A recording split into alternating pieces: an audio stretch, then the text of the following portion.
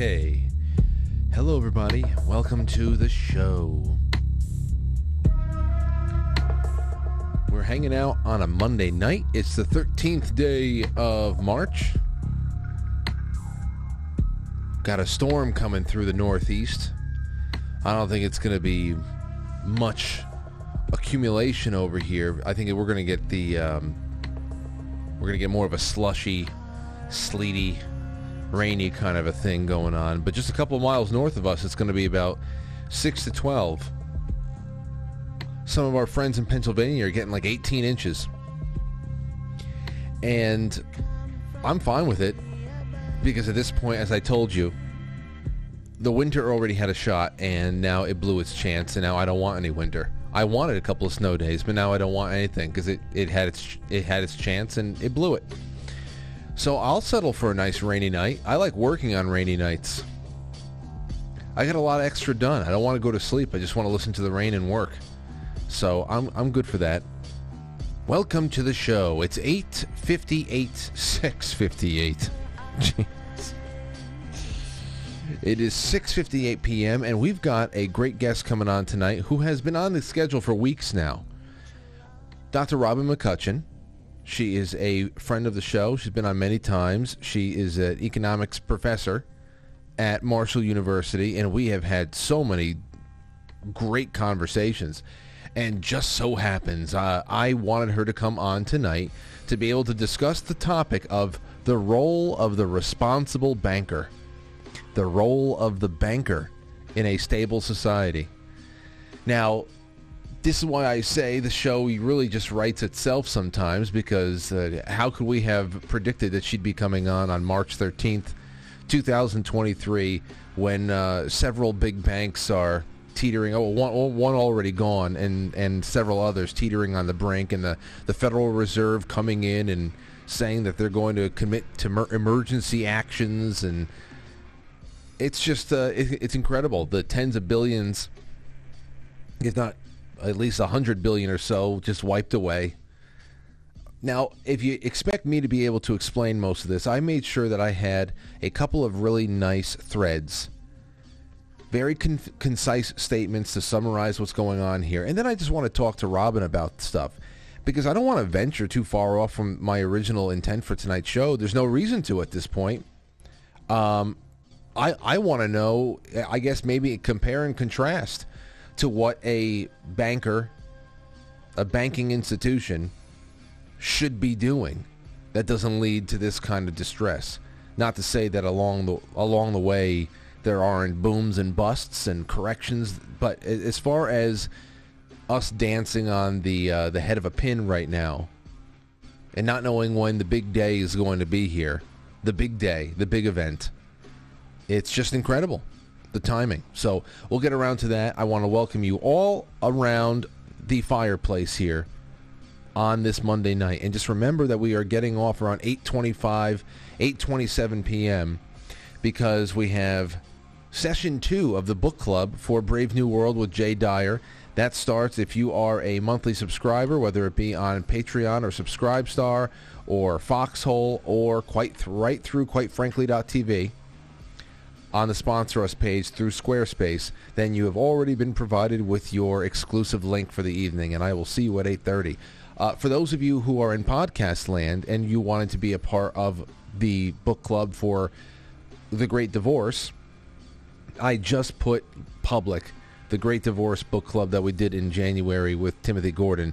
So that playlist is now available on podcast as well. That whole playlist on SoundCloud and everywhere else that it syndicates. So you're all up to date with that. And in sometime in mid-April or so, I will put Brave New World out there too. But the fun of it really is getting together live with all your friends and talking about a book that you're reading, especially one as creepy as this. So, be a part of the book club, and all you got to do is become a sponsor at any tier.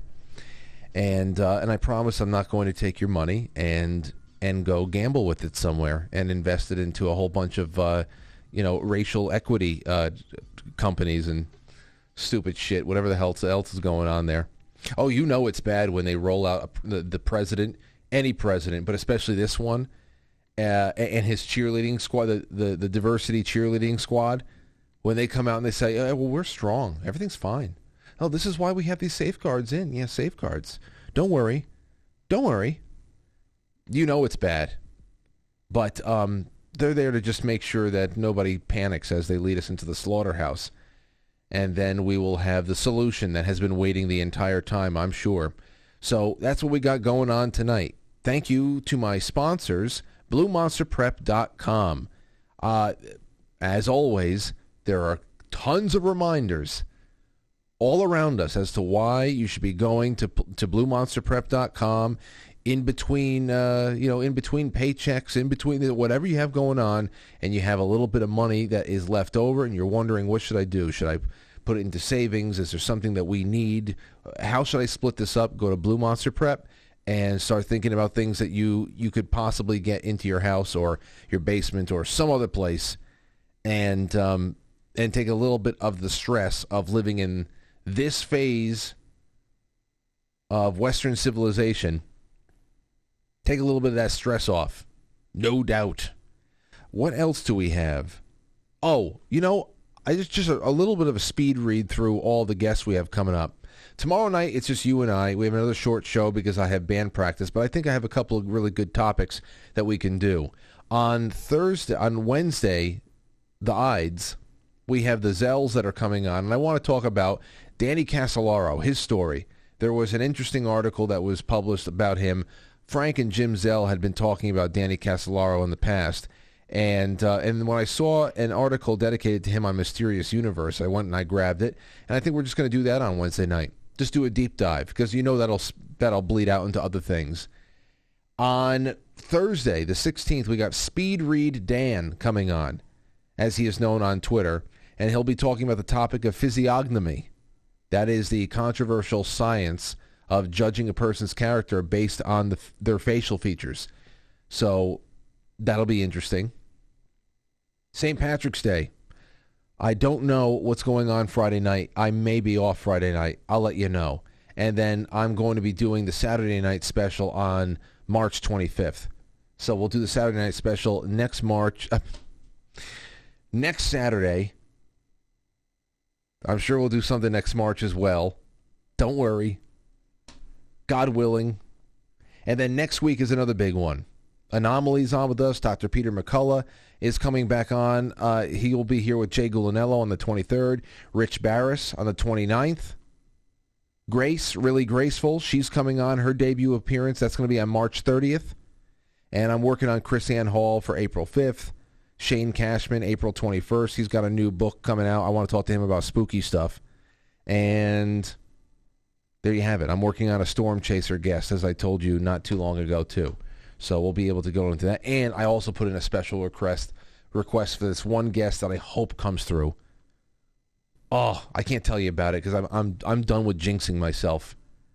I'm done with it. I get excited about things and I want to tell people. That's what happens to me. And you just can't. So just know I'm always working. And I hope that you're enjoying yourself. All right, over onto the grab bag. What do we have? What do we have here? The New York Post. The New York Post. You ready for this? China pummeled by rain of worms as residents asked to carry umbrellas. China needs to call Rihanna for some umbrellas. Oh, God. To weather this phenomenon of nature. Now, what is it? Is it really worms? Citizens of the Chinese province of Liaoning were told to find shelter after it looked like it started to rain worms. A viral clip showed the area apparently being showered with little worms, which were splattered all over the cars. The video showed residents covering themselves with umbrellas as they go along their routines and wander past, while the cause of the slimy creature calamity has yet to be uncovered. The scientific journal Mother Nature Network suggested that the animals were dropped after being swept up by heavy winds. These were really worms? Oh my God.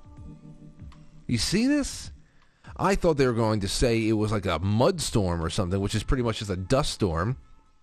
And the rain just made it muddy in the air. I thought, they're really worms? That is gross. It looks like huge logs of shit.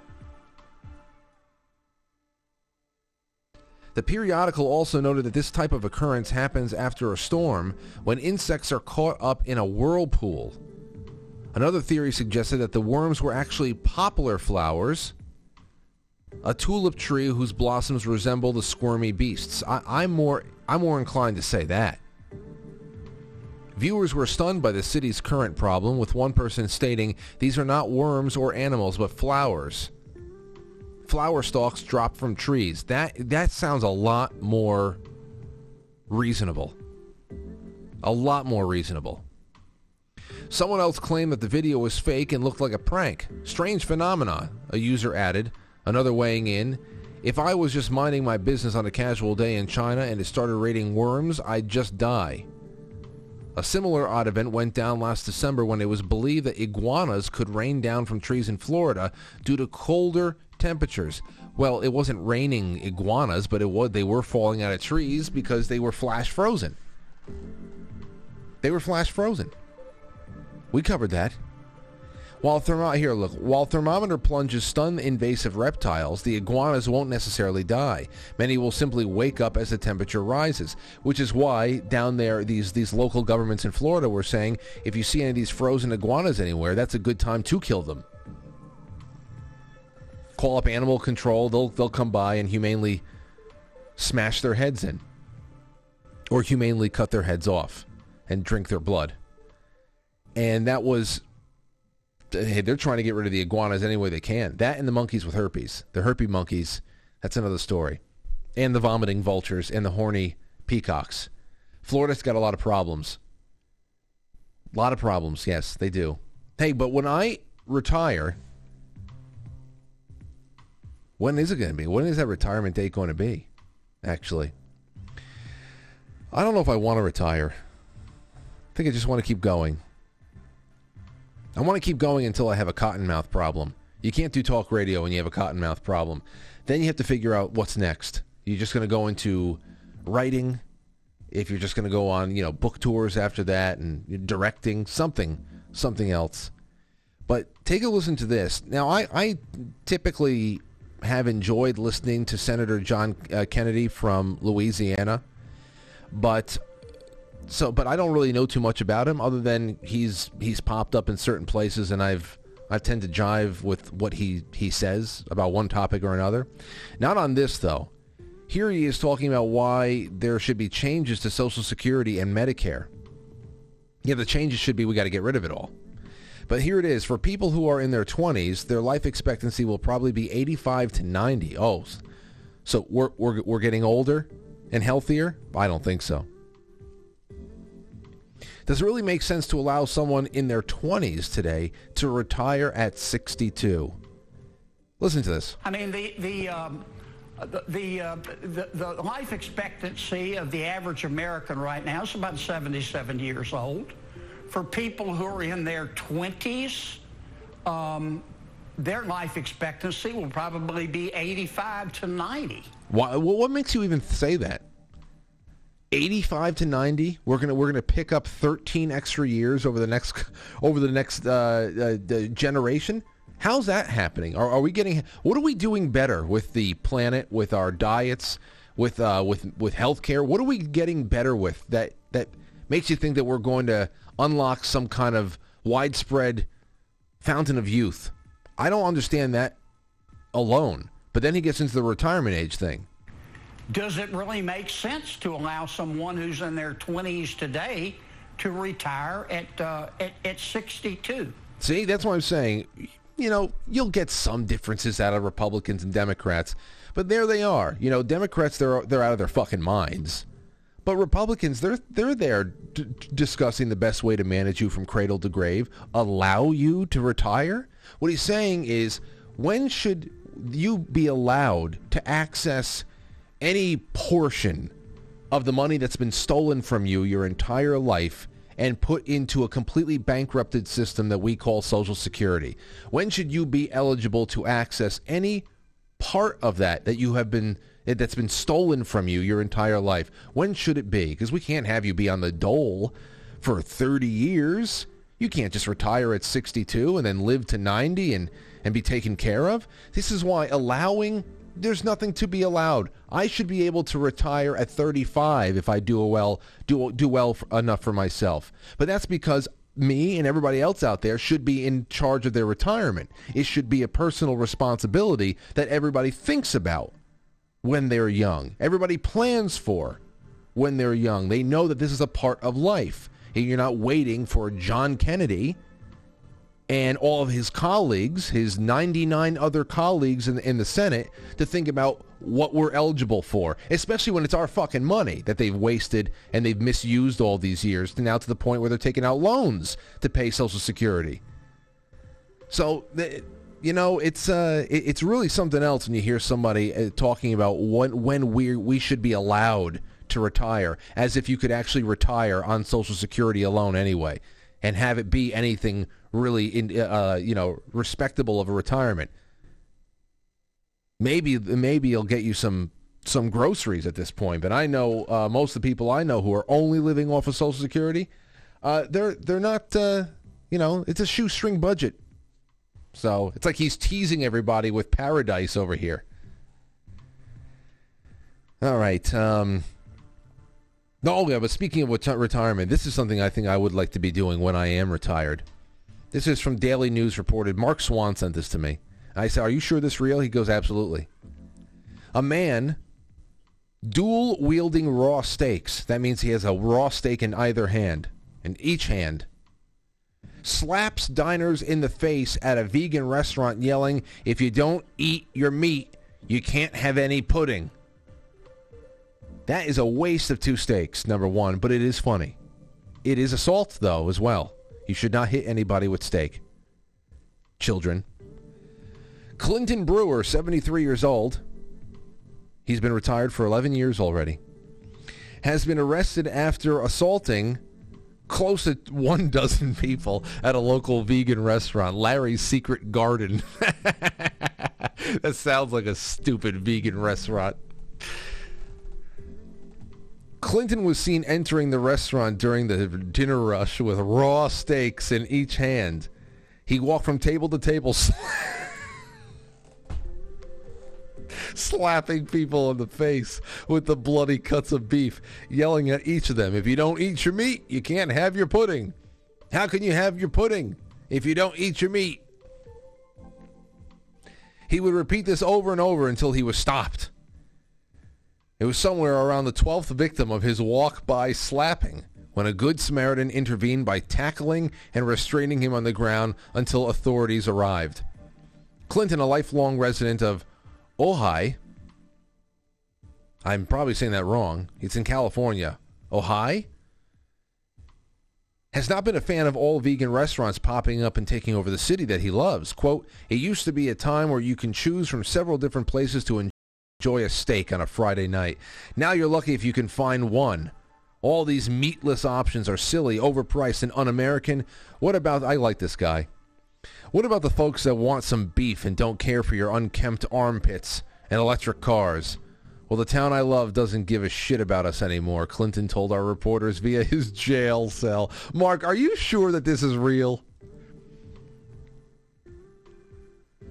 Of the dozen or so victims of Brewers, 3 were sent to the local hospital with superficial well, hopefully it wasn't bone in. Like if it was a T-bone, I mean, you can lacerate an eye. You can open up a brow. Hopefully it wasn't bone in. 3 were sent to the local hospital with superficial wounds. Most of the injuries were of the emotional variety, and especially when you get slapped with meat. And all the victims had a chance to speak with grief counselors. This can't be real. No, Mark, I think this is fake. Did you screw with me here? A candlelit vigil is planned for this coming weekend in hopes of raising positive vibes to heal the community. Okay, that has to be bullshit. Mark, damn you. Damn you, Mark. Is this real? I don't know. You know, it's real for us. That's all that matters. All right, we'll be right back, ladies and gentlemen. I cannot wait to do this show. I'm going to set the table for Robin McCutcheon, who is on her way. Don't go anywhere.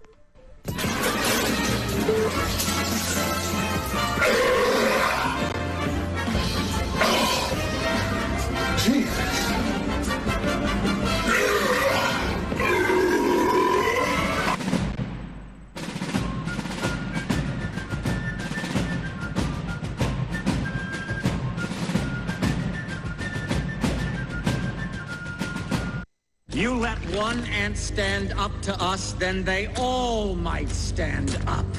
Those puny little ants outnumber us 100 to 1. And if they ever figure that out, there goes our way of life. It's not about food.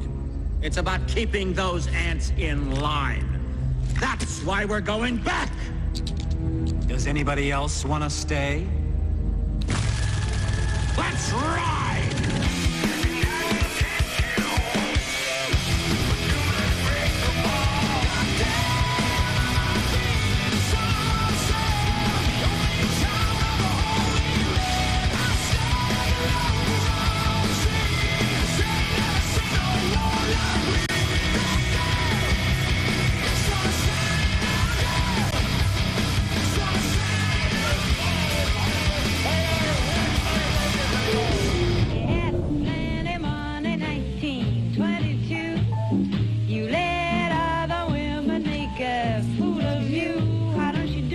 Why don't you do right? Do it for Peggy Lee.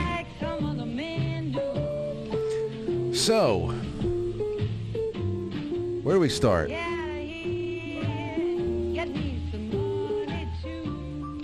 Get Me Some Money 3. Plenty of money going around out there. So where are we going to... Okay, now here's what I have for you. Oh, no, I didn't mean to turn you off like that, Peggy. It's going to fade you out nice and respectable like. See, there she goes. See you later, Peg. All right. So I, as you know, over the weekend, the news about the collapse of Silicon Valley Bank started making the rounds, and it's the second largest collapse in the history of the United States. And it's not only caused an It's a Wonderful Lifestyle bank run in some places. You probably saw some of those videos. People lining up, wanting to get their stuff out. But it has major implications for countless other banks and businesses. So I have two concise threads for you that I want to read. The first one from Dr. Steve Turley, who I'd love to have on the show one day. I've spoken with him recently about figuring out a date, and I can't wait till he comes on one day. But Dr. Steve Turley's got this, and then I have one other one. Then we're going to Robin. Here it is. On Friday, financial regulators announced that they had officially shut down Silicon Valley Bank and took control of its deposits. It represented nothing less than the single largest U.S. bank failure since the GFC, the global financial crisis back in 2008. Silicon Valley Bank was, up until Friday, one of the world's leading financial institutions for technology and innovation companies, both here and in the United States and globally, and its collapse was the second largest bank failure in history. According to CNBC, the company's downward spiral began Wednesday of last week when officials from the bank shocked investors with news that the bank was suffering from a $2 billion shortfall. Keep that number in mind. It's going to come back in this video. Well, we're not going to watch the video tonight, but they needed $2 billion to shore up their balance sheet. What then followed was a massive run on the bank, with customers withdrawing a staggering $42 billion of deposits by the end of Thursday. So in a matter of mere 24 hours, Silicon Valley Bank went from being one of the most well-capitalized institutions on the planet to basically broke, with investors and depositors uncertain whether they'll ever see their money again. Bloomberg is reporting that 93% of SVB's deposits are uninsured. That's because, this next line says it, because the FDIC only covers accounts up to $250,000, which means that 93% of all of their account holders had far more than $250,000 in there. So think about all the money that's uninsured. There are companies like Roku that have hundreds of millions of dollars of deposits that they may never see again. So needless to say, bailout talks are already underway. That's right, our elites are once again discussing whether to bail out those woke leftist losers on the backs of you and me, the taxpayers. And that's key to all of this. As the dust begins to clear and the shocking implosion, more and more investors and pundits are recognizing that SVB, Silicon Valley Bank, appears to be yet the latest victim of President Trump's undeniable truism, everything woke turns to shit. Well, we'll talk about that in a little bit later on because it's true. I think that there are dozens. What was it? I saw the Post-Millennial put this out there too, said that Silicon Valley Bank collapsed on Friday following its seizure by regulators, and it was let's see here. The outlet reports that SVB bragged on its website about its support of hydrogen, solar, and energy storage companies, noting that the bank provided finance to the community solar industry of upwards of 60%. So they were giving a lot. And I don't know if this means, but here's the whole thing. There can be plenty of technology companies out there that aren't woke. There can be companies that want to produce technology that can help the environment, that could clean the oceans, that should, if they are good ideas, they should be explored. So as far as where everything is gone, I know that they did a little bit of something else here. I want to throw this out here from Andrew Lokanoth. This is another really quick thread that I think will be great, and then we're going to call up Robin, because this goes into deeper subjects that I definitely want a professional on with me for. Many don't realize the importance of Silicon Valley's bank to the economy and the ripple effects coming. SVB's failure is the beginning of a domino effect throughout tech and startups. This is the bigger thing here. I've worked in banking for 10 plus years, so let me explain why you should care and what it means for you. Over 95% of Silicon Valley's banks' deposits are not insured by the FDIC due to being over a $250,000 limit. That's over $160 billion in uninsured customer deposits.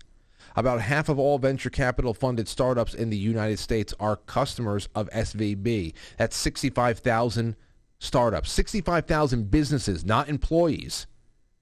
Okay? From there, you multiply from there for employees of these startups that had gotten money, venture capital money from SVB to be able to go out there and open up shop and see what they can do. And obviously all with their own hopes of paying back the loans and being self-sufficient and whatever, doing business from there. So you think about what this can really be. It's not even about a domino effect with other banks. It's more so what it's going to do to business.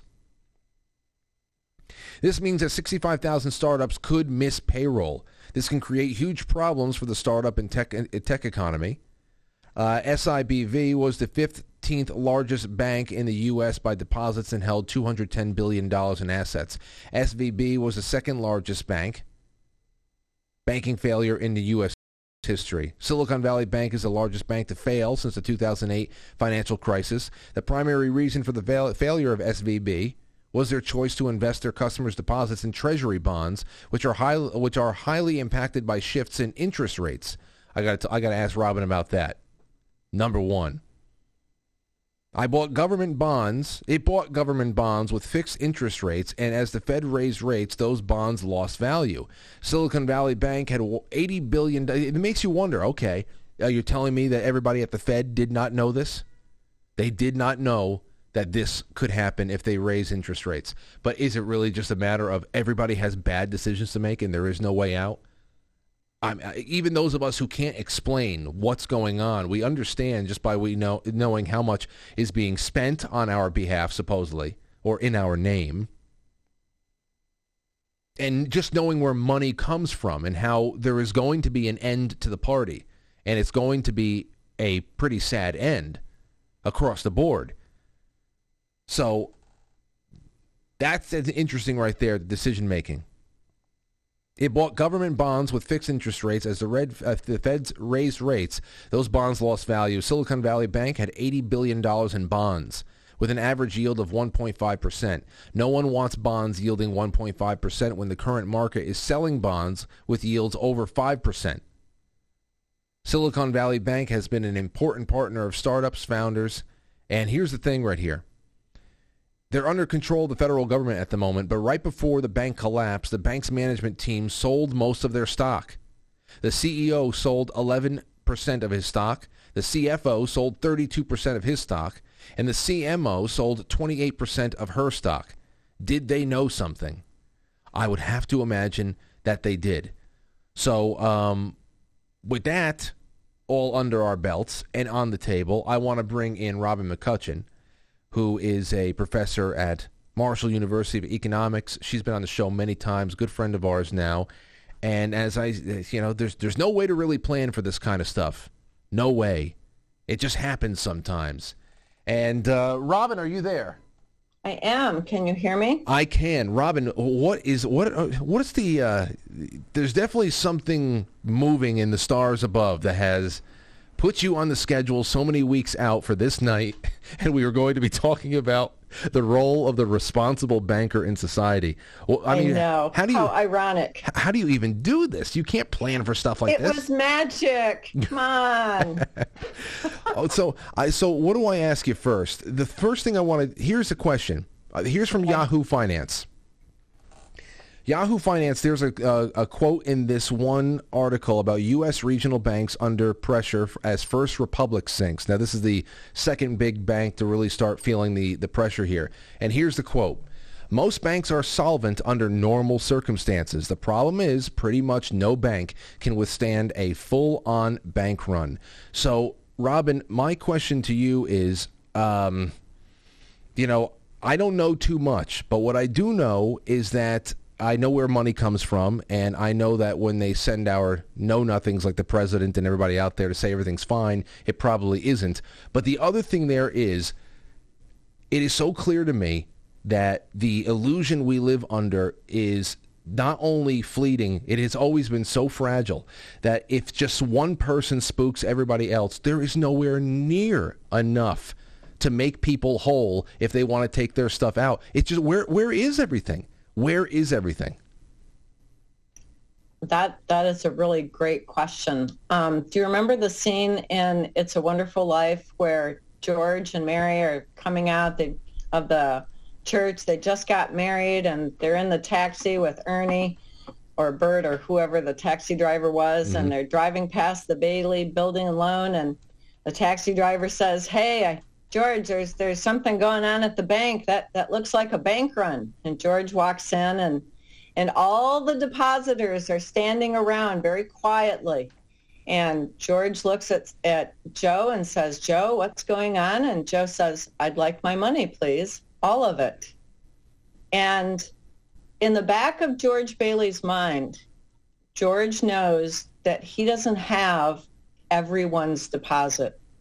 And so he tells Joe, "Well, Joe, I don't have your deposit. Your deposit is in Sam's house, and Sam's money is in Frank's house." And he's trying to explain to them the concept of fractional reserve banking, where the bank only keeps a very tiny fraction of all the deposits in the bank.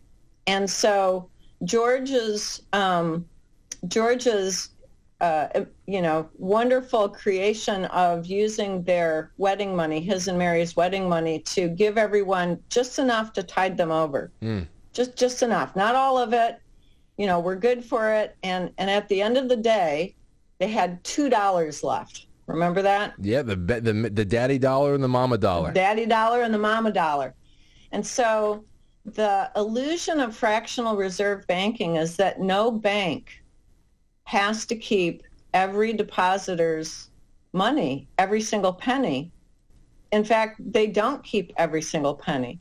For years and years, from like 1913 until right around the early 2000s, might have been right around 2002, banks were required to keep about 5 to 10% of their depositors' money in the bank, called reserves, cash reserves. And here's a pun for you, they're banking on not everybody showing up at the bank all one morning wanting all of their money. And so really, you know what, to explain how we got here, I know you want to talk about the role of the responsible banker, but I think really what we should do is we should back up just a little bit and get a little tiny look at history of how we actually got to the role of the irresponsible banker. That'd be great. Okay, so we're going to start in 1864. Now, that was a while back. But in 1864, President Lincoln and the Congress passed the 1864 Banking Act, which created a skeletal structure of state and national banks. And eventually, this system was taken over by the Federal Reserve in 1913. Now, if your audience has ever read G. Edward Griffin's The Creature from Jekyll Island, Griffin does a wonderful job in describing how the 4 or 5 richest men in America got together in 1910 to construct their new central bank that they wanted to impose on the United States. And so they pushed through the Federal Reserve Act. I bet your audience, if you check your chat, they could probably name the 4 or 5 very rich men. But what they did was they created a monopoly central bank, a cartel. It's a privately owned bank. It's no more federal than Federal Express. It is not owned by the government. It's owned by these private bankers.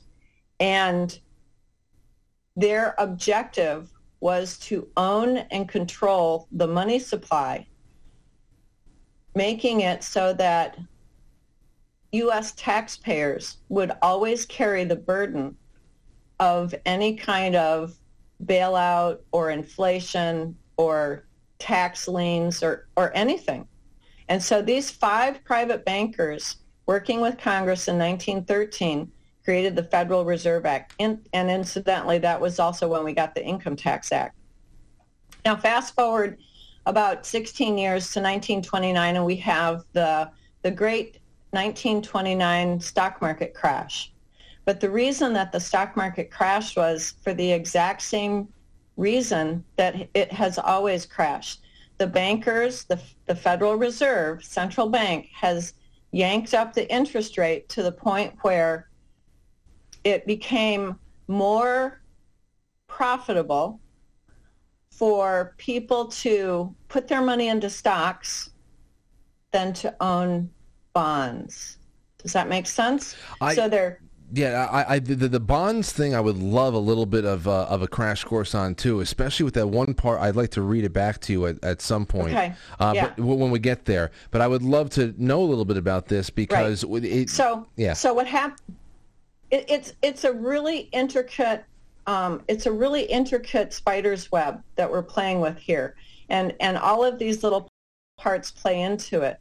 But in 1929, when the stock market crashed, people who were in real estate knew that it was going to go down 2 full years before it went down because the real estate market took a tumble and never recovered in the summer of 1927. So people stopped buying houses because the interest rates had been jacked up so far. Make sense? Yes. Do you remember some of this? Yes. Yeah. It's the same playbook. So the stock market crashes, and we don't go into a depression right away. We kind of skip through 1929. Herbert Hoover becomes the most loathsome president ever. We kind of scrape through 1930 and 31, and we get to 32 when Franklin Delano Roosevelt is elected. And Roosevelt is the one that put in the bank holidays, shut all the banks down, go in and use the new FDIC, Federal Deposit Insurance Corporation, which again is private, it's not federal.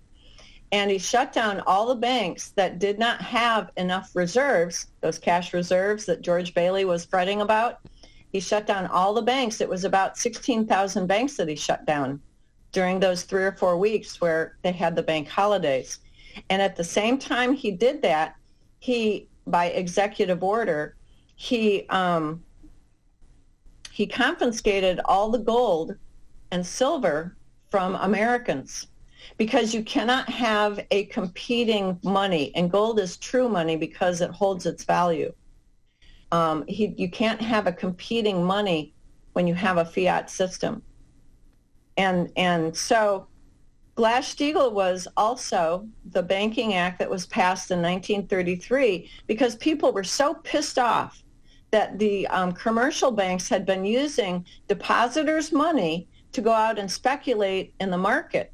And so people sort of instinctively knew that it was the banker's fault, but it's not like they could put their finger on exactly which banker it was. Now, it's not your mom and pop banker, small town bank owner. It was literally the 9 biggest banks in the United States that was doing this. So Glass-Steagall is passed, and what it does is it removes from the commercial banks the ability to use depositors' money to make trades in the stock market. Okay? Yes. Okay, so then we kind of go through time a little bit. Bretton Woods is set up in 1947, and that made the U.S. dollar the world's reserve currency. Then in 1971, Richard Nixon closes the gold window, and instead of the U.S. dollar being backed by gold, the U.S. dollar is now backed by a barrel of oil, right? So now we're still backed by an asset. It's just not gold. Then an interesting thing happens in 1977.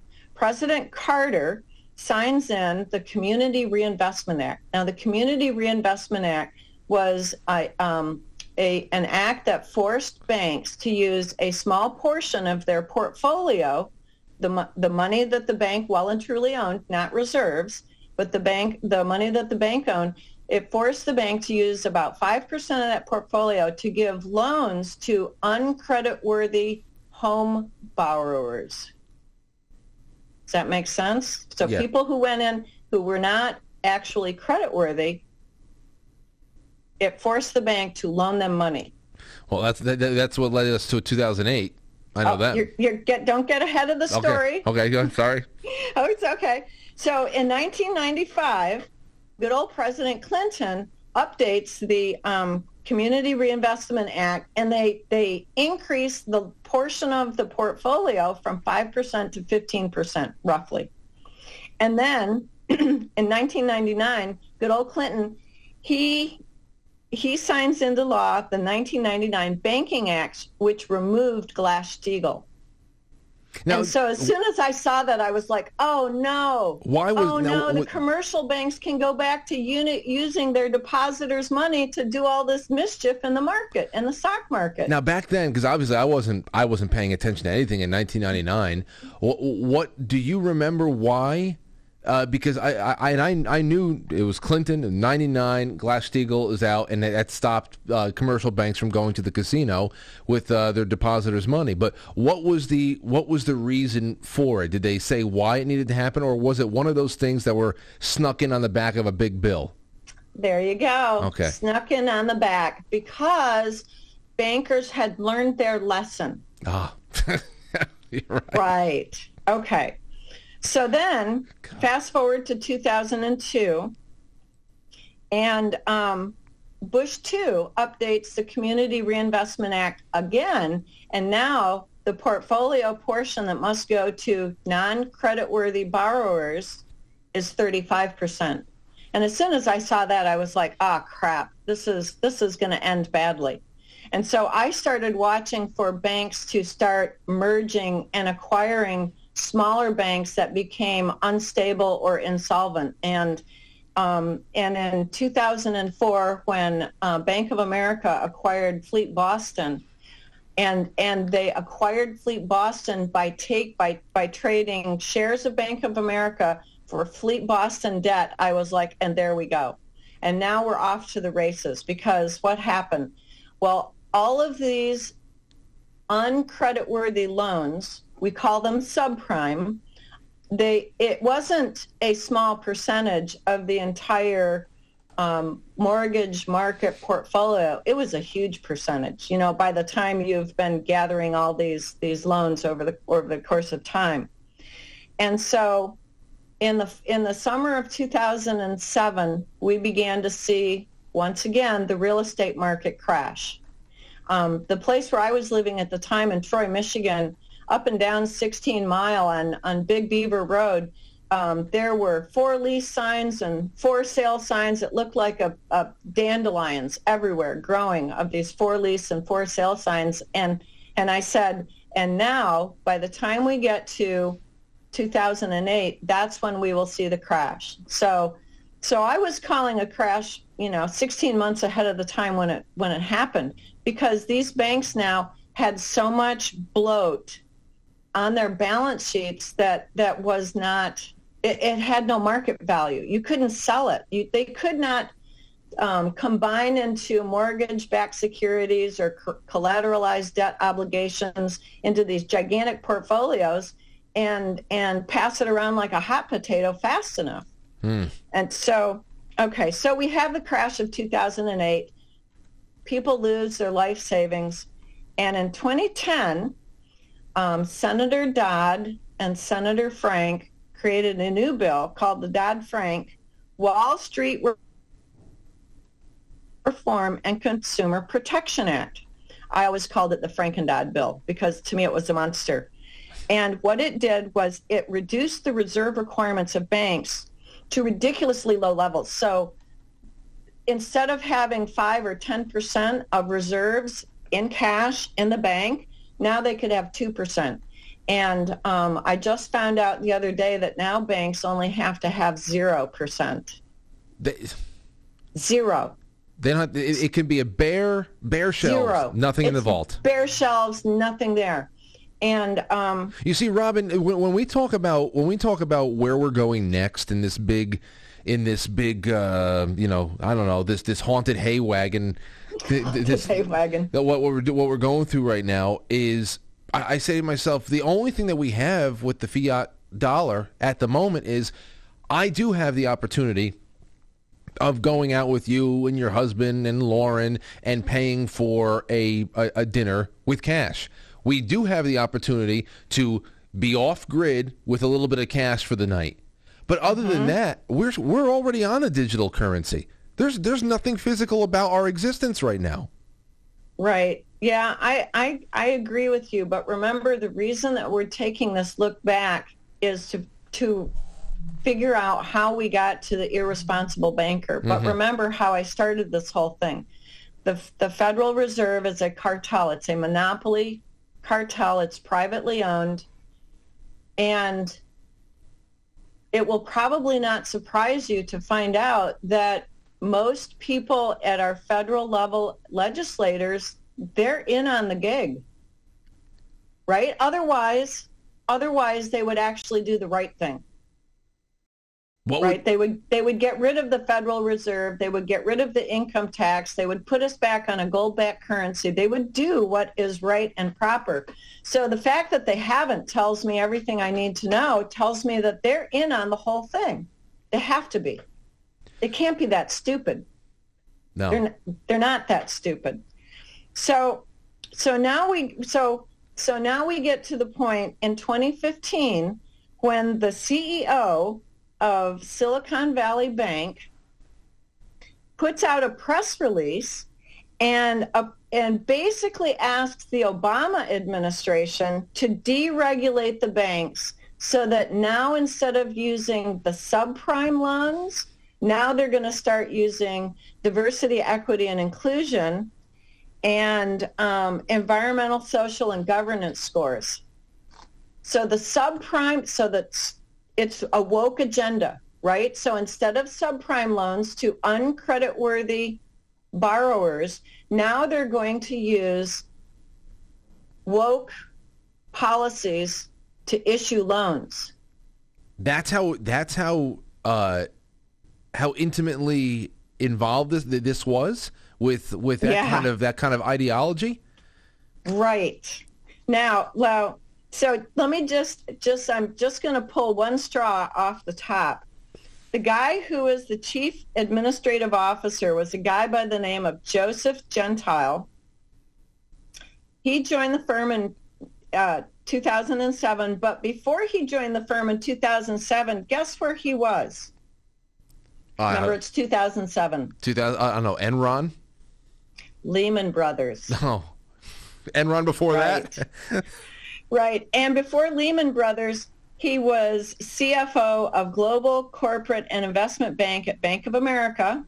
Bank of America was one of the original banks involved in the Federal Reserve Act. Okay. And before Bank of America, he spent 10 years or more in various financial positions with J.P. Morgan. Now, here's the kicker. Guess where he started his career at? You'll never guess. So I'll just tell you. Arthur Andersen.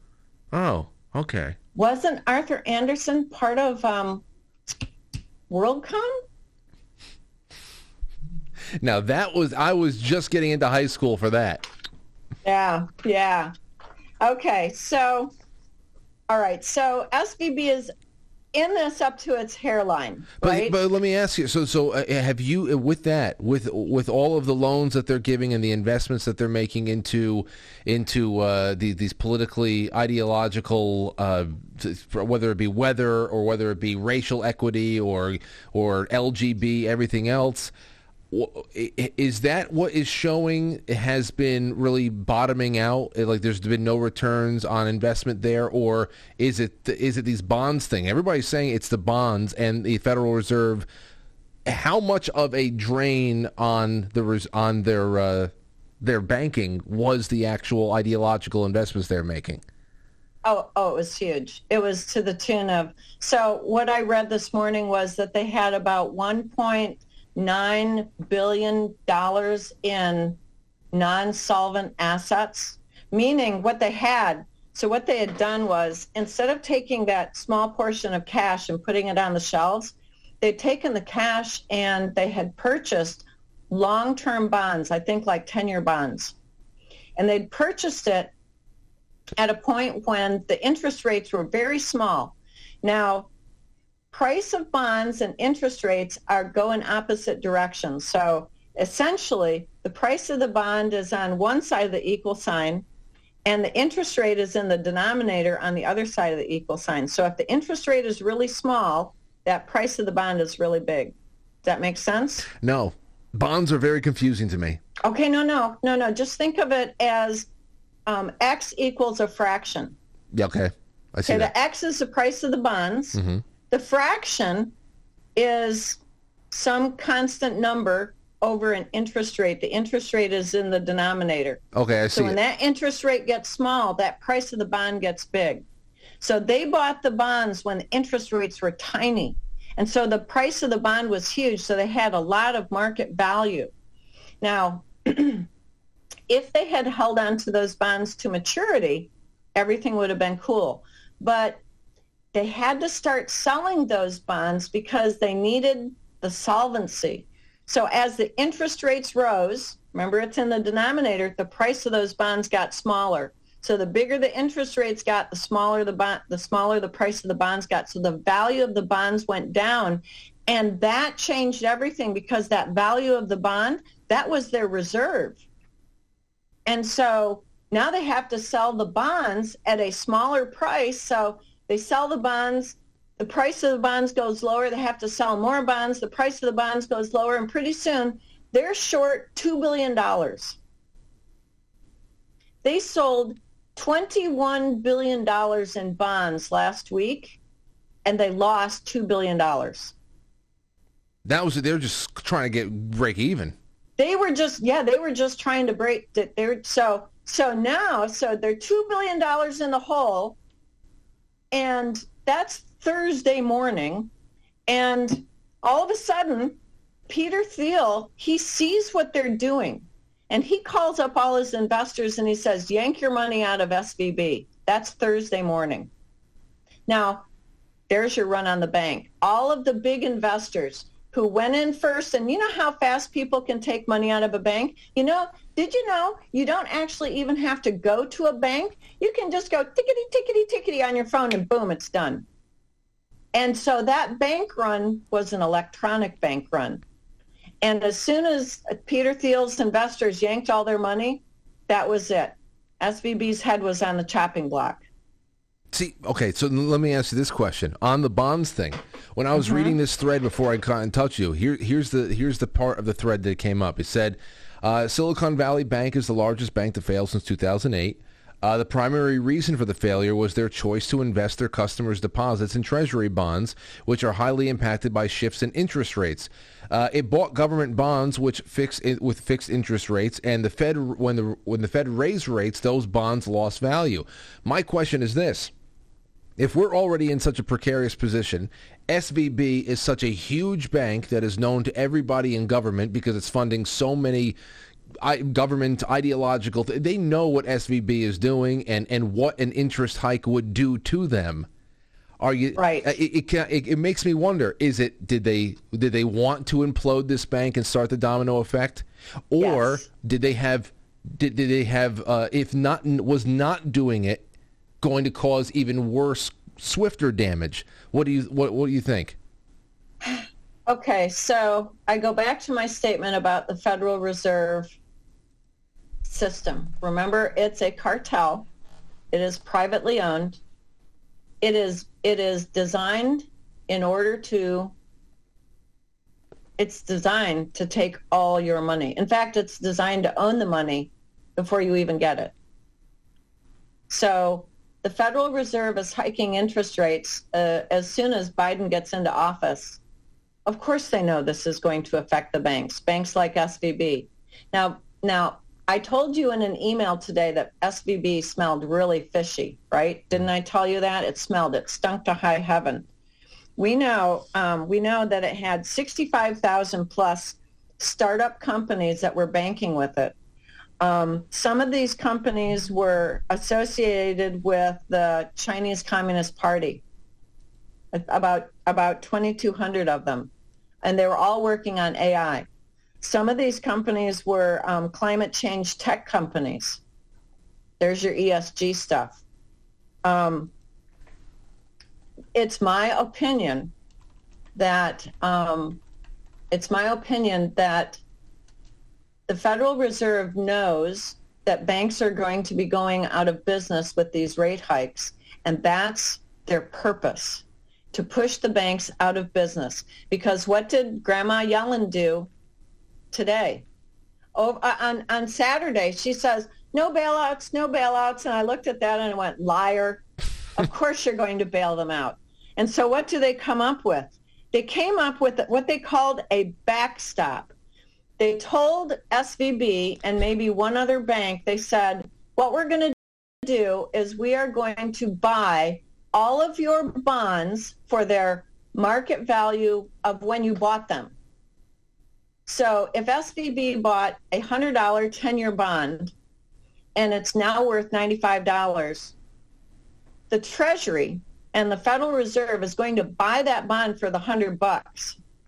They're just going to print the money, Frank. This is this backstop. They're not calling it a bailout now. They're calling it a backstop. This is quantitative easing forever, and it is designed to crash the banking system. Why? What do the bankers want? They want total, absolute control. They want you using their central bank digital currency. They want you using that CBDC because in that way they've got you right by the ball sack.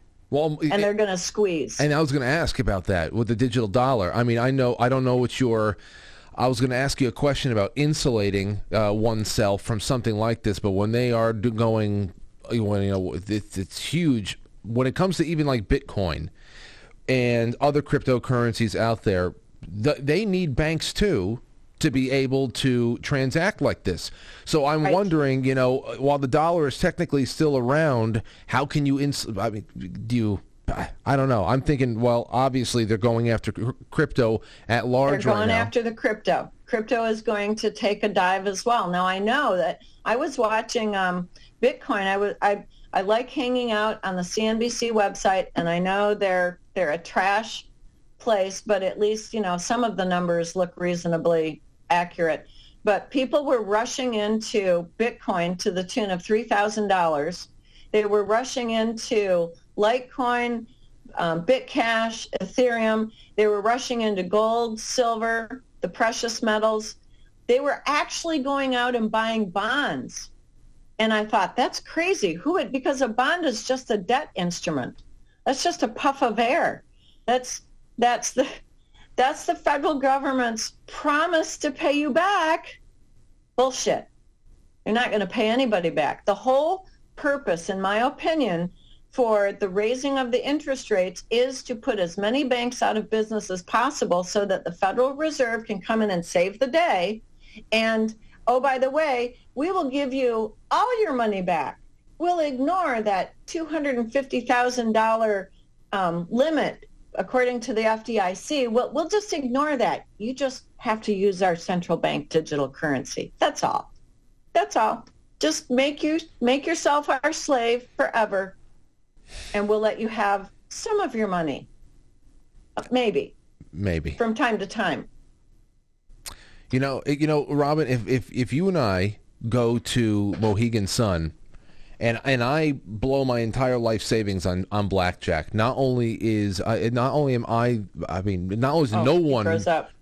is going to insure my savings against a bad series of bets, but my financial annihilation, at least, is going to be owned by me and my family alone. It doesn't force other people that live on my street, my neighbors. They're not going to default on their mortgages because I went and I put Aurora's, savings on a roulette table somewhere in Connecticut. When this shit like this happens, the average person just cannot even make heads or tails of what is going on. For example, when you talk about fractional reserve lending and how you give somebody $10, the $10 is created out of nowhere. They go and put that $10 into a bank, and then the bank can make $100 more that was created out of nowhere on the original imaginary dollars. If any of those hundred new dollars ends up in another bank somewhere, that bank can create $10 on every $1. It's so criminal. Now, when you talk about now you got it. When you talk, now you got it. Now you got the whole picture. Exactly, and they make it legal. It is criminal. It's definitely unethical. It's legalized theft. It's unethical. These people, Frank, you have no idea the depths of evil.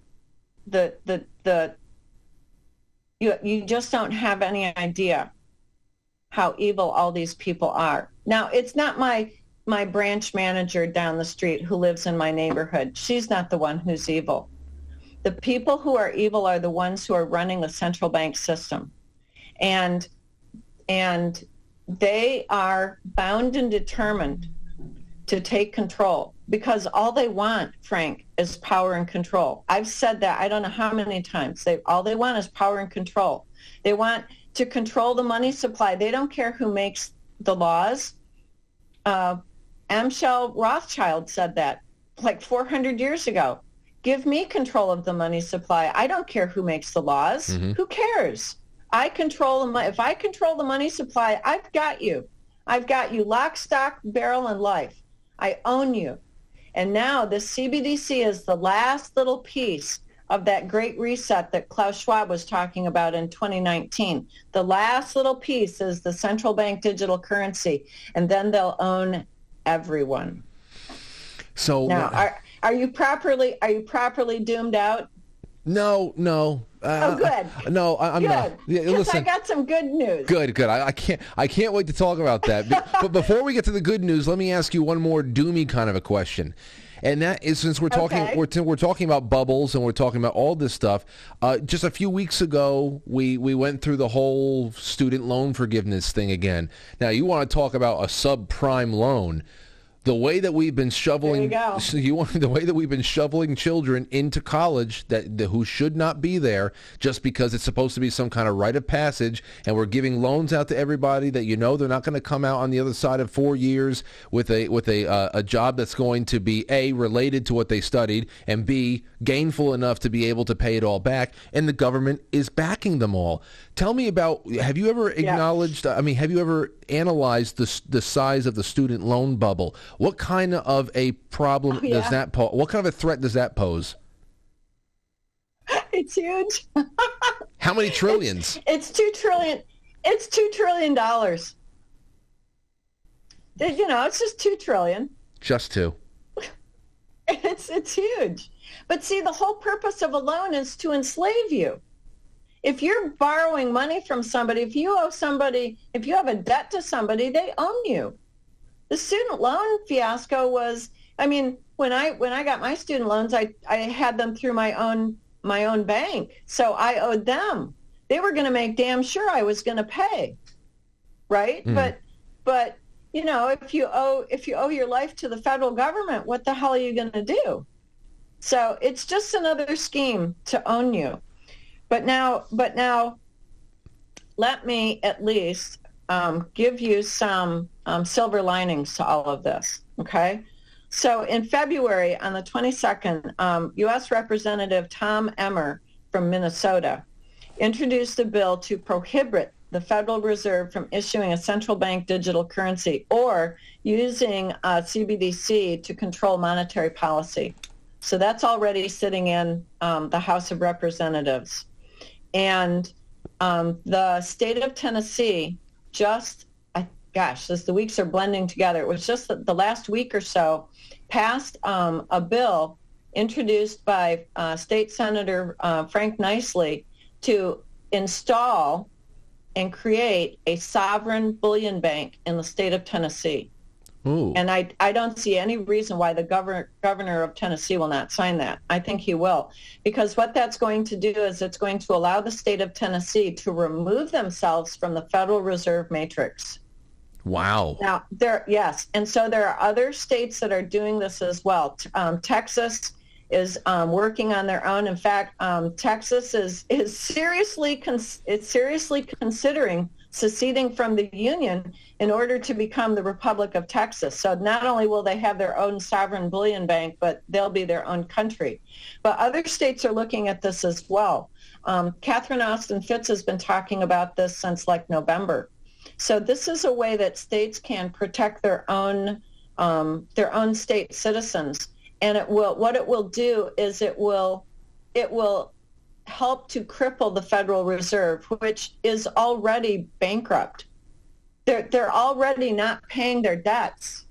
Look, the central bank system, the Western central bank system that controls the money supply for Europe, England, Canada, the United States, New Zealand, and Australia, it will go down. It's going down fast. It's going down now right in front of our eyes here in America, because I just found out this afternoon that banks are not loaning money to each other. The interbank overnight loans have shut down, which means liquidity has stopped. And when that liquidity stops, it means that the money supply vanishes. Now, so this week is, man, I'm so excited. I can't tell you. As an economist, I'm on pins and needles watching this, because we are watching the collapse of the Federal Reserve System in live time. And so with places like Mark from Nevada Goldbacks and states like Tennessee that are creating their own sovereign bullion banks, and other states are creating their own currencies, there is a way out, and the light at the end of the tunnel is not an oncoming train. It's that we Americans, we're doing what we do best, and we're inventing our way out of this situation. And we will prevail. The central bank, the Federal Reserve, is going to go bye-bye. It's just a matter of time. It's not if. It's in my eyes, it's probably just a matter of months. And when they go down, the rest of the federal government is going to go with it, because there will be no way for them to survive. Wow. I was going to ask you that too about insulation. Because there's a lot of Blue Monster Prep sounds real good. Oh, I know. I told them, I said, listen, you guys, it's the easiest thing in the world having you on as a sponsor. The world sells your services, but as far as financial planning goes, because when you talk about the currency of a nation that everybody uses, it seems like there's no real way to insulate yourself from not taking at least some kind of a haircut. But to know what's coming means to be able to prepare in some kind of a way. So just planning ahead, keeping things simple. As you said, a lot of people are looking inward to what local solutions could be. But while the dollar is still technically around, how does somebody go and try to insulate themselves a little bit from these situations? You get your money into credit unions? Do you diversify across Bitcoin and precious metals, a combination of all three? How about we end with even more silver lining? The responsible banker. You were talking about the banker, the woman who lives down the street. She's not a monster. What does, in a world where we are now reinvesting in local solutions and the local bank, what are they doing to not only protect our money for whenever we need it, but for them as a business, how do they remain solvent without it being predatory? Well, so if you have a mom and pop banker just down the street, they are probably, and we're talking now the responsible banker, they're not going to take huge risks with the money of their depositors because their depositors are their neighbors. Their children go to school with each other, right? If the bank manager or the bank owner screws up with all of his depositors' money, he's going to be run out of town on a rail, right? So the reason we have irresponsible bankers now is because the majority of these big banks, they're not downtown in Huntington, they're in New York City. Who the hell cares what Huntington does? Who the hell cares what these poor people in Huntington do, right? So the faster we can decentralize the banking system so that we have our own little banks in our own little towns, those bankers then, they have to be responsible, or they're going to suffer the consequences of being outed as, a mean SOB. So, but that's only part of the answer. The other part of the answer is that when we have a gold-backed currency, you can't print money out of thin air. You can't. It's impossible. You have to have the gold that backs the currency. I'm not real sold on cryptos. I like things I can hold in my hand. So I like gold and silver. I like precious metals. Toilet paper comes to mind. Storable foods. I mean, ammunition. If necessary. I mean, when the market crashed in 2008, and I saw all the money that went to the banking system then, it worried me, but I realized that part of the criteria for those banks taking that money was they were not allowed to loan it out. So I kind of went, okay, that's not going to go into the economy. But all bets were off when President Trump got into office, and he said, yeah, loan all the money you want. Well, if you want to get rid of the Fed, how do you do it the fastest way? You crash the banking system, right? And then you have replacement sovereign bullion banks waiting in the wings to come in so that we can have a banking system where bankers are responsible, right? So the responsible banker is the one that looks at his depositors' money as very precious that he's going to protect or she's going to protect. They're not going to loan out more than they can possibly expect to have to replace if there's a run on the bank. But if they're being responsible, there's not going to be a run on the bank. Yeah. Right?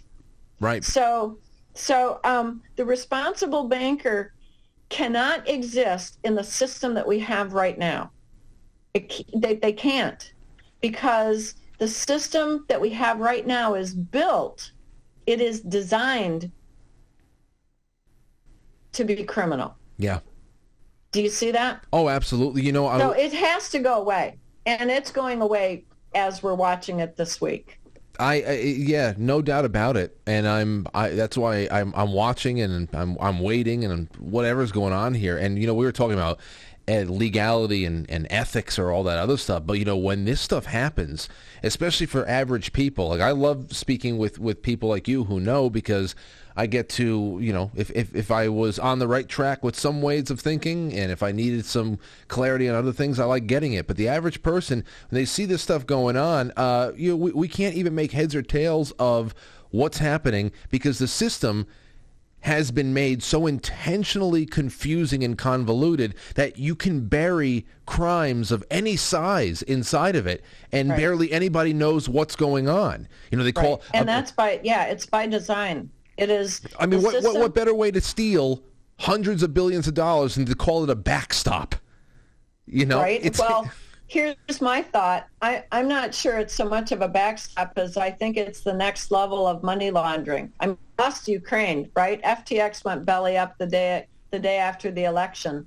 And so they've lost their Ukraine money laundering system. So now what they have is their backstop money laundering system. But this is all going to hell in a handbasket, and it should, as quickly as possible. So I think there's some good things coming. I think there are Americans who are waiting in the wings with some of these plans. But in the meantime, it wouldn't hurt for your audience to go over to Blue Monster Prep and get some storable food. It wouldn't hurt for them to buy some gold or some silver. Silver is much cheaper than gold, really. Mm-hmm. But I would not store it at a bank. I wouldn't store it any place except where you can get your hands on it if you need it.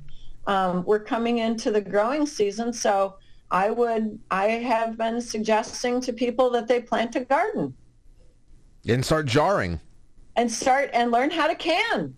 Yeah. And, I've been making friends with my neighbors who have chickens. There you go. So, I mean, look, our grandmothers and great-grandmothers would have been called preppers these days because they did everything in the summer to make sure that their family would be whole and fed and in a good place all through the winter. So all we have to do is go back and remember what our grandparents were doing. That's all. And we're going to be okay. This, I will not kid you, this is going to be a horribly scary week, especially this week, because there are so many banks that are involved with SVB. It's forking nuts out there, Frank. It's just crazy. And as an economist, I'm excited because I can finally see some of the light at the end of the tunnel. But as just a plain old woman, I'm a little trepidatious, right? Because I can see that this system is coming crashing down. And, but I've been watching this since Trump got into office. I could see this coming since 2018. So we've been getting ready. We've taken the time to do our storable food and to make friends with neighbors and, neighbor up, as it were. And so, I'm a little more peaceful probably than the average person on the street, but it doesn't mean that I'm not a little trepidatious, right? Because at the other side of this, we're going to be okay. We've just got to get through it. We will. We will. Well, I again, Robin, this was it was going to be a great show one way or another, but boy, oh boy, did the universe do a little bit of writing for us. Thank you for being on. Thank you. So did you, is it still linksync.com, or did you ever bring up or create a new blog template or anything that you were thinking about? Oh, gosh, I haven't had time to do any of that. It's still linksync.com. That's lync-sync.com. And up at the top of the homepage are all my interviews so people can go and look at them. I've got links to my In the Classroom and my Freedom Lectures, and the website is free to use, so your audience is more than welcome to go there. If they want to communicate with me, they can find me at Marshall University. I think I'm the only McCutcheon there, and I always answer email. But before we go, Frank, did I answer all your questions? Yes. Most of them? Yes. One day when you come on, we'll do Oh, wait. Well, one day when you hear me now? I can hear you now. One day when you come on, I need to talk to you about bonds again from the perspective of debt buying. What is it? I hear these things and I want to understand it, and I know I'm so close. And you have a great way of really pre-digesting this for your students. And in that respect, I will again. I feel like I drift in and out of being a host, a friend, and a student in any conversation that we have, and I try to get a good balance of all of that. So thank you for everything, and I'll certainly talk to you off air, and all the best to your husband, and we'll talk soon. Thank you so much, Frank, for sharing your audience with me again. All right, have a good night. You too. All righty, there you go. Robin McCutcheon on a night where it's just a nice, quick, snappy night. It's 8:17. I have a little bit of time left, so what I'm going to do is take a quick break, no intermission, come back, read through some of your super chats, and then I have to skedaddle in about, I don't know, 10 minutes, because at 8:30, Jay Dyer and I are starting session number 2 for Brave New World Book Club, and I will we'll pick up a lot more on this tomorrow, perhaps. Maybe we'll just do a call-in show tomorrow. I think we did a good job. I think we did a good job tonight. I feel good, especially since I was looking to gain some knowledge and understand. And it's great to see this situation, as others, as not just one point of light on a grid. I like seeing it connected to everything else. I like we went back to 1864 tonight. And then I like how as we got up through, we got Glass-Steagall, we got all this stuff, the implementation, the rolling back, 2008, subprime, even student loans. I like how all the dots have been connected. It feels a little bit more, okay, I can grasp this. Even though if I couldn't go out there and work for a bank, I can grasp what is at least happening to us right now. And, yeah, hold on to your asses. We knew that this was going to be a roller coaster couple of years, no doubt. Be right back. Don't go anywhere. This is history in the making. Cortez, 23 years old, first woman in the majors. The 1-1 for Tyson. Batista with a drive. Deep left field. No doubt about it.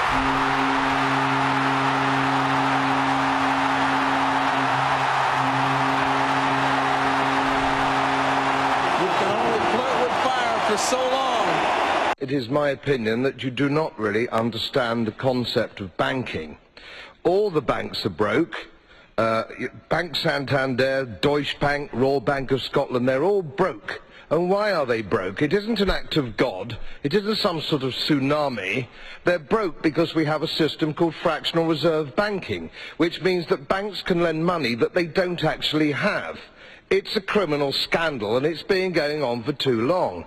To add to that problem, you have moral hazard, a very significant moral hazard from the political sphere. And most of the problem starts in politics and central banks, which are part of the same political system. We have counterfeiting, sometimes called quantitative easing, but counterfeiting by any other name. The artificial printing of money, which if any ordinary person did, they'd go to prison for a very long time. And yet governments and central banks do it all the time. Central banks repress the amount of interest that rates are, so we don't have the real cost of money.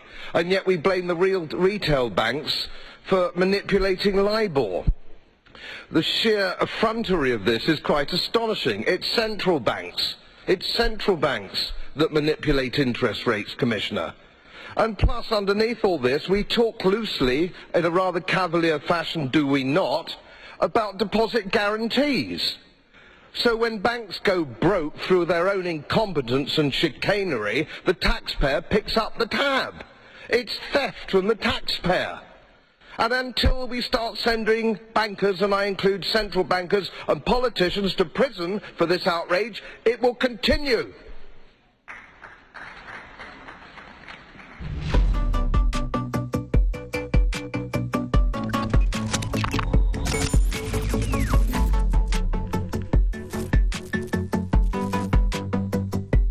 Yeah. All right. Let's get on into Let's get on into your thingies over here. You got me some messages. Messages it is. Let's go. Over on Rockfin first, I've got a tip from Fishhead, Montana. Says the Nevada Goldbacks are really cool. You can put them in your wallet, and they seem to keep their shape really well after a couple of days. Thanks for pointing this out, Frank. No problem, buddy.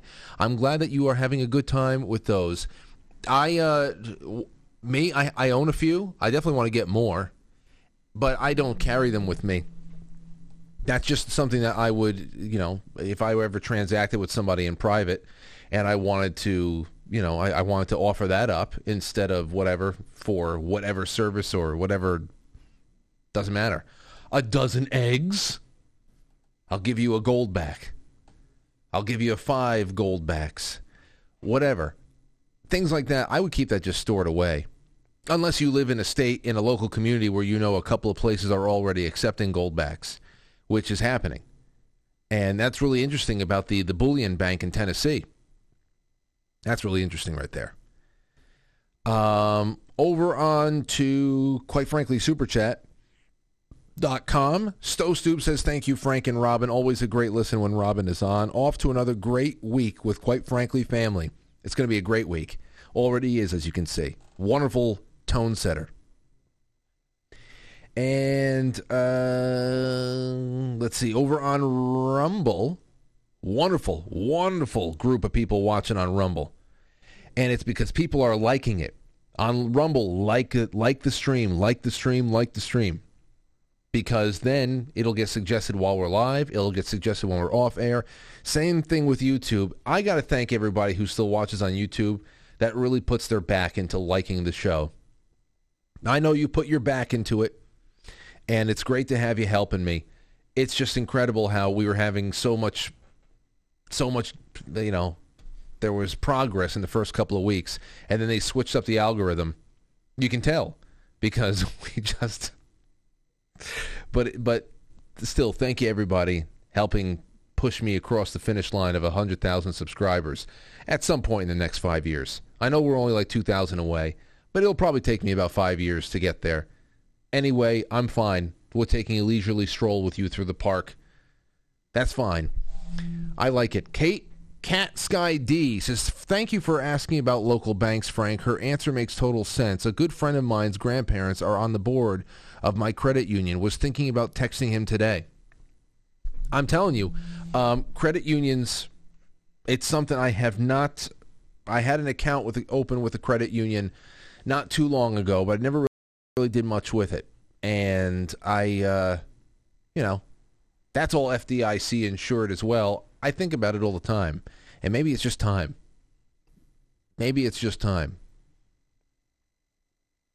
But I do everything else. I think I do everything else to try to simplify and localize. Let's get into our Foxhole, which great changes are coming to Foxhole soon. We'll talk to you all about it at that point. And then, thank you. Secret Weapon, thank you. Chai Possum says, hey, Frank, can you wish my cat, Chai Possum, a happy 10th birthday, please? Happy birthday, cat. Paulie, thank you. Squickly says, new show on Rumble, Power Meat Slap. Power Meat Slap? Slapping meat? M3 says, could use your open-minded support, Frank. Check out Flat Earth Facts. Everybody go check out the facts of Flat Earth. That's from M3. Sean Joe, thank you so much. Beach Bum and Mermaid 13. Thank you. Fabulous show, she says. I think. Merman. Delona. Tempo 420. Jolene says, excellent show, Frank. Thank you. Sharing everywhere. And Pam D, thank you. That is all for those because I can't get around to thank you anymore after this. I have to stop the show in just a couple of minutes. But it's been wonderful. This has been a wonderful night with you guys and gals. It really has. Here is I didn't know so much about, I knew about this. Talk about a little bit of dark humor.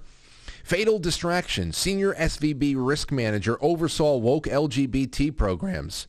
While Silicon Valley Bank careened toward its spectacular collapse, the bank's head of risk management for Europe, Africa, and the Middle East devoted a chunk of her time to various LGBTQ plus programs.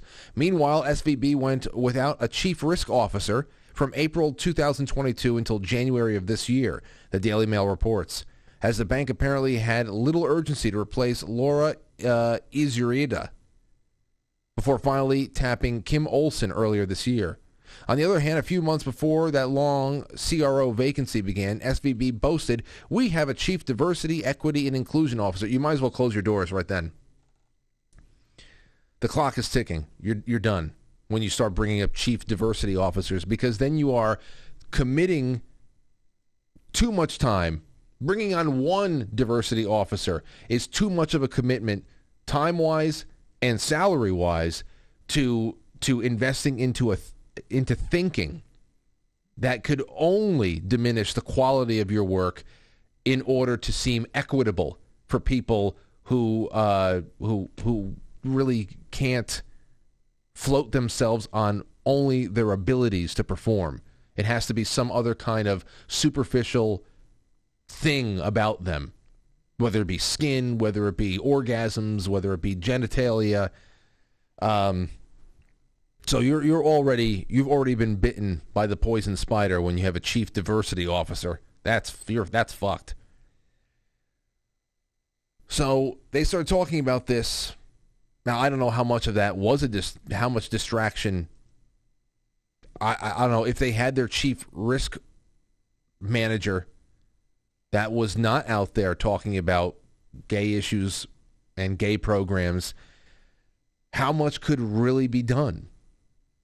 When you're that over-leveraged, when you're beholden to the central bank, I think it's just what the risks are. So I can't even tell them, well, you shouldn't have been going off worrying about the economy and making the world an equitable place. I mean, why not? Why not? What else? What does this have a happy ending one way or another? If you're crazy, you're crazy. Hell, even CNN. Even CNN, as I wrap up over here right now, CNN rolled out, I can't believe it, but I can, that Karine Jean-Pierre, she was out there on CNN. They had a press secretary meeting. She and two other black women were out there to respond to this collapse, a historic collapse that is a harbinger of worse things to come that are almost like just predestined at this point. Things that we have to go through. Just how death is part of the cycle of life. It's just things we have to go through at one point or another. And CNN actually took time out to celebrate the fact that the three messengers of the coming collapse were black women. It was the first time that three black women went up there at the White House before the White House press corps and gave an address. This is what we are being driven into the ocean by people who are absolutely obsessed with their genitals. They can't stop talking about their fucking genitals. They can't stop.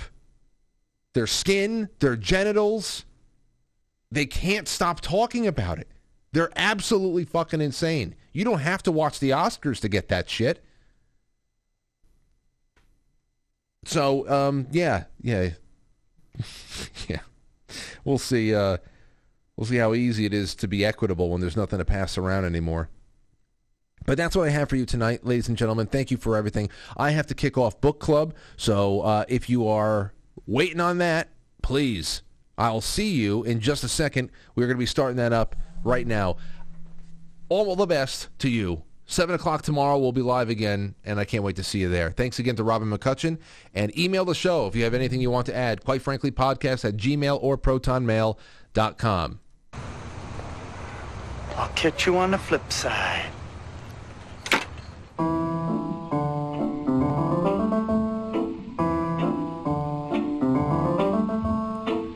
Quite Frankly is filmed before a live studio audience, and now our super chatters, starting with Stostube.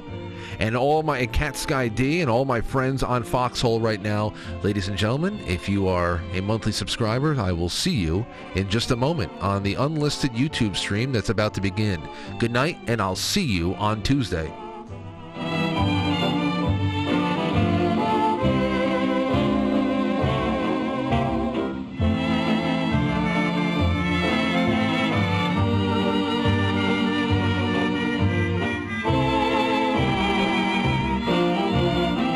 I should also say that our regular Monday night programming, Movie Mystery Monday, will also be starting around regular time. So I'll see you there after book club's done. Good night.